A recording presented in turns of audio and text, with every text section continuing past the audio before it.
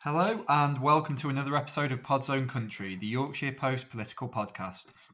I'm Chris Byrne, the Yorkshire Post political editor, and today I'm joined by Baroness Kath Pinnock, a former history teacher and Kirklees council leader, and now a Liberal Democrat peer. Hi Kath, and thanks so much for joining me today.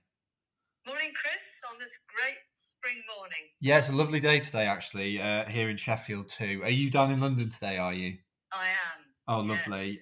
Well, I was really keen to get you on the podcast following your recent comments in the House of Lords about prepayment meters and the fact that their installation in many households effectively means that the poorest people often end up paying the most for their energy bills.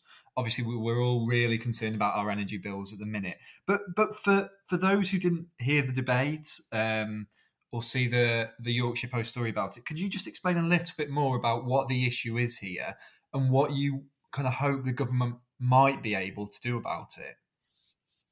Well, this is a long-standing issue that I have been concerned about for a long time, but has been highlighted now because of the huge rise in energy bills that folk are going to have to pay.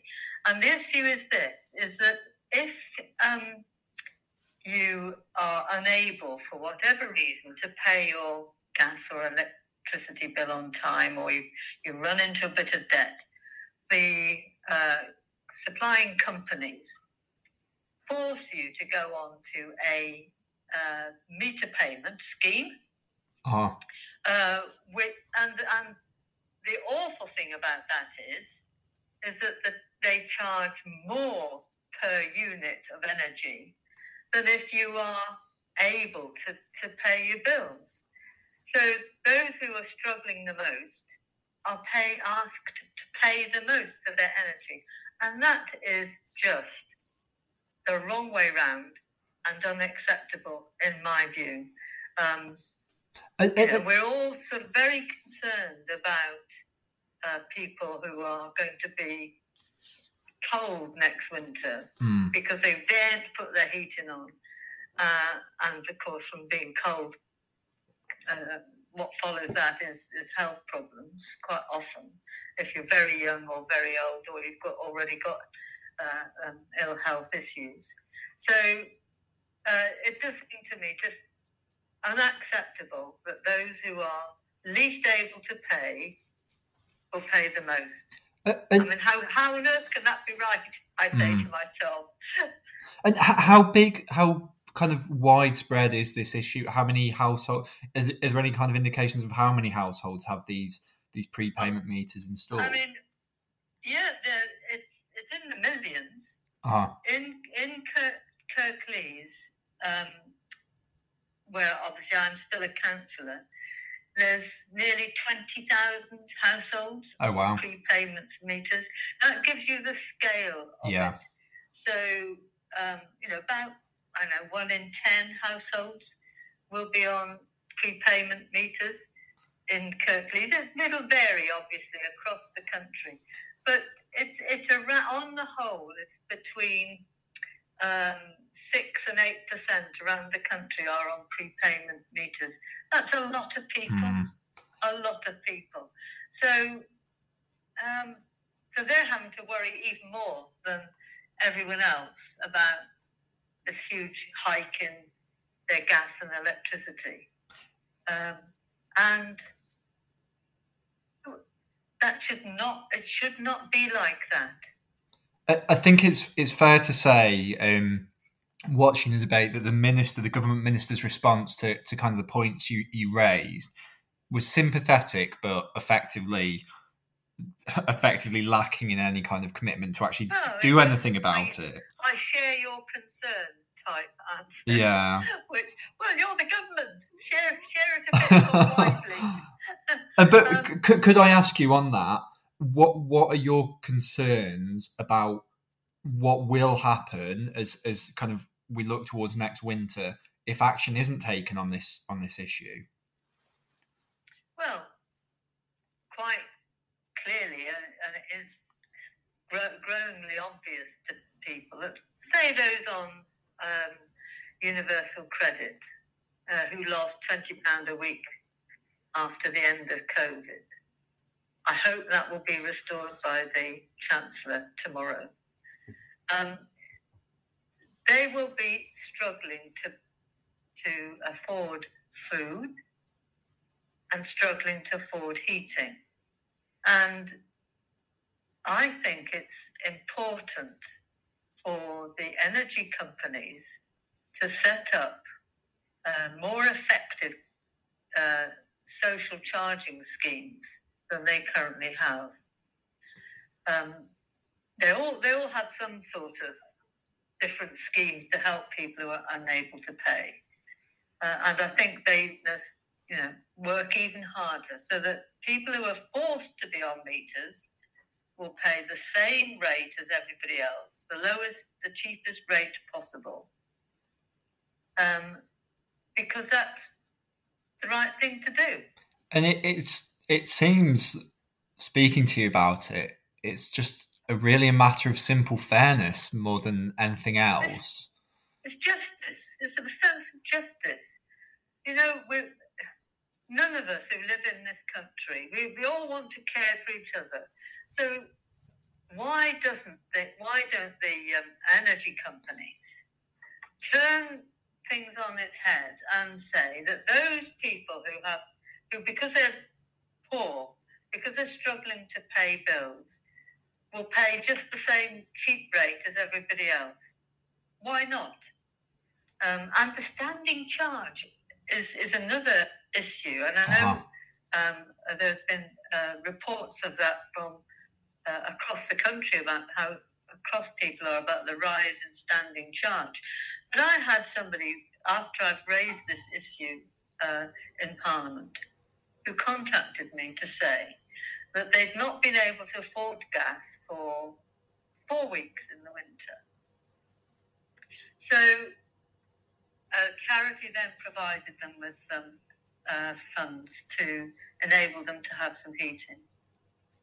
And what they found was that the first £10 of that funding was taken up by the standing charge. Wow. The standing charge is 28 pence a day, £2 a week. So you get into debt, you can't afford heating, and then they say, well, hard luck. The first thing you've got to do is pay a whack of money before you can get any heating to pay for standing charge. None of that is right. And can I ask, just moving on to a different but related topic that I was really keen to ask you about kind of how we heat our homes and how we deal with these energy prices that are kind of going through the roof. So I was keen to ask you about what was called the Warm Zone Scheme, which provided free loft and cavity wall insulation to, I think it was 200,000 households in Kirklees when you were the council leader in the noughties. Yeah. So 2 decades on, looking back on that scheme, I kind of had 2 questions about it, actually. The first was, now kind of in the fullness of time, we can kind of see the full effects of the scheme. What difference did it make? And the second question is, why wasn't it replicated more nationally? Oh, second questions are really good. so the first, it was 2005, I think, something like that. I noticed, was a leader of the council in Kirklees, noticed that more people were dying in the winter, not necessarily of hypothermia, but the coldness in the winter, because their homes, this report said, were cold. Uh-huh. And I thought, we're in the 21st century here. How are we allowing that to happen? What can we do about it? And out of that came the Warm Zone Scheme, which provided free loft insulation and, where possible, cavity wall insulation to every property in Kirklees, regardless of whether it was rented or home-owned or a leasehold or whatever it was. People had the option of having a free loft insulation, cavity wall insulation. And It did. One of the outcomes was that it reduced carbon emissions hugely in Kirklees. It reduced people's energy bills, and people were able to heat their homes. But when people who found it more difficult to afford before were able to heat their homes. So why don't we do it everywhere? Yeah. And it provided jobs for local people for, I think it took about 3 or 4 years to do the whole of Kirklees. Did it street by street across Kirklees till it was all done. Why can't that be replicated across the country? Why not? And the way we funded it in Kirklees was partly the council paid, but the biggest source of funding was from the energy companies, who were making, at the time, quite high profits, and the government had asked them to fund energy-saving schemes. So we used that to do this. So we could do that again, but we could do it across the country. And it has such huge benefits in reducing carbon, to move towards our zero carbon goal, which is very important. Mm-hmm. But also, it reduces people's heating bills. And why wouldn't you do that, especially now? And of course, as we know, energy producers are making quite a lot of profit at the moment because of the hike in costs to consumers. So why not? Why not? So that leads on very neatly, actually, to my next question. So we're speaking on Tuesday morning. This podcast comes out on the Friday, obviously, for people listening, and you might be listening after that. But Rishi Sunak's spring statement, which hopefully is going to address some of these issues around energy price rises and the cost of living crisis, is coming tomorrow, Wednesday, as we're speaking right now.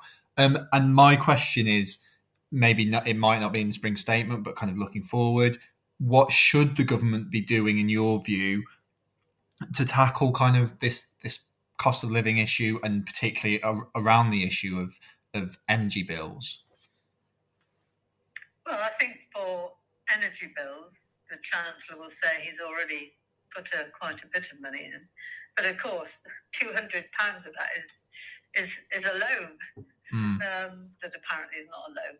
But we're going to have to pay it back over the next 5 years. So that gives some help immediately, but not really, does it? There's all sorts of issues associated with that. And then for those on lower council tax bands, there's £150 of this year's council tax to help towards that. But that's not going to... You need a long-term plan to deal with this. And it's got to be a combination of insulating homes.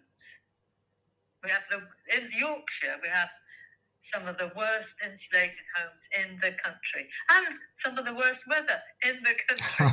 so that combination's not really good, is it? So why not a big scheme to insulate homes across the country? Now that would be a longer term package of help, but the longer term benefits all the way around. But the other thing they should do is to get rid of standing charges. There's no reason at all for a standing charge. When we fill up our cars, we don't have to pay something before we fill them up, do we? No. So why do we have to pay before we turn on the lights? Well, exactly. So I think get rid of standing charges, which hits the poorest most, because it would be a bigger proportion of what they spend. And let's cut VAT off energy. There's a 5% VAT on energy that could come off, and both those things should help. But we've got to think long term as well as immediate help. And just a final question then, was obviously being in the House of Lords is quite different from running a council, and obviously being a councillor. But so for you, when you're in the House of Lords and you're campaigning on issues, I know you've done lots on the cladding scandal, which I'd love to talk to you about in more detail actually at a future point. But when you're campaigning on issues like that and energy bills, what for you is kind of success? What are you hoping to achieve when you raise issues like the prepayment meters in the House of Lords? Well, I only raise them to get change. So, what I won't do is just stop at the one statement in the chamber to the minister. What I am doing is gathering lots of evidence from across the country about how it's hurting people, the prepayment meters, and then I'll put that information to the ministers and say, you've got to do something, and write to Ofgem and say, you have you as a regulator can change this. I think, having looked at what they are able to do, why aren't you trying to change this? So I should keep going because it's just wrong. Yeah, and I think it's definitely fair to say this isn't an issue that's going to go away anytime soon for anyone, is it? The kind of the cost of living, and particularly when you open your energy bill or look at it on the app. Yeah, I'm afraid to say. So we've got to do all we can to help those who, for whatever reason, are going to be in real difficulty. And there will be people in real difficulty this coming year. Well, look, thank you so much for your time. It's been absolutely fascinating speaking to you. Really appreciate it. And thank you, Chris. No problem. We can speak again. Yes, definitely. We must do. Thank you for listening to this week's episode of Pod's Own Country. If you have any topics you think we should be covering or any stories you think we should be digging into, please get in touch with me via email, chris.byrne@jpimedia.co.uk. Speak next week.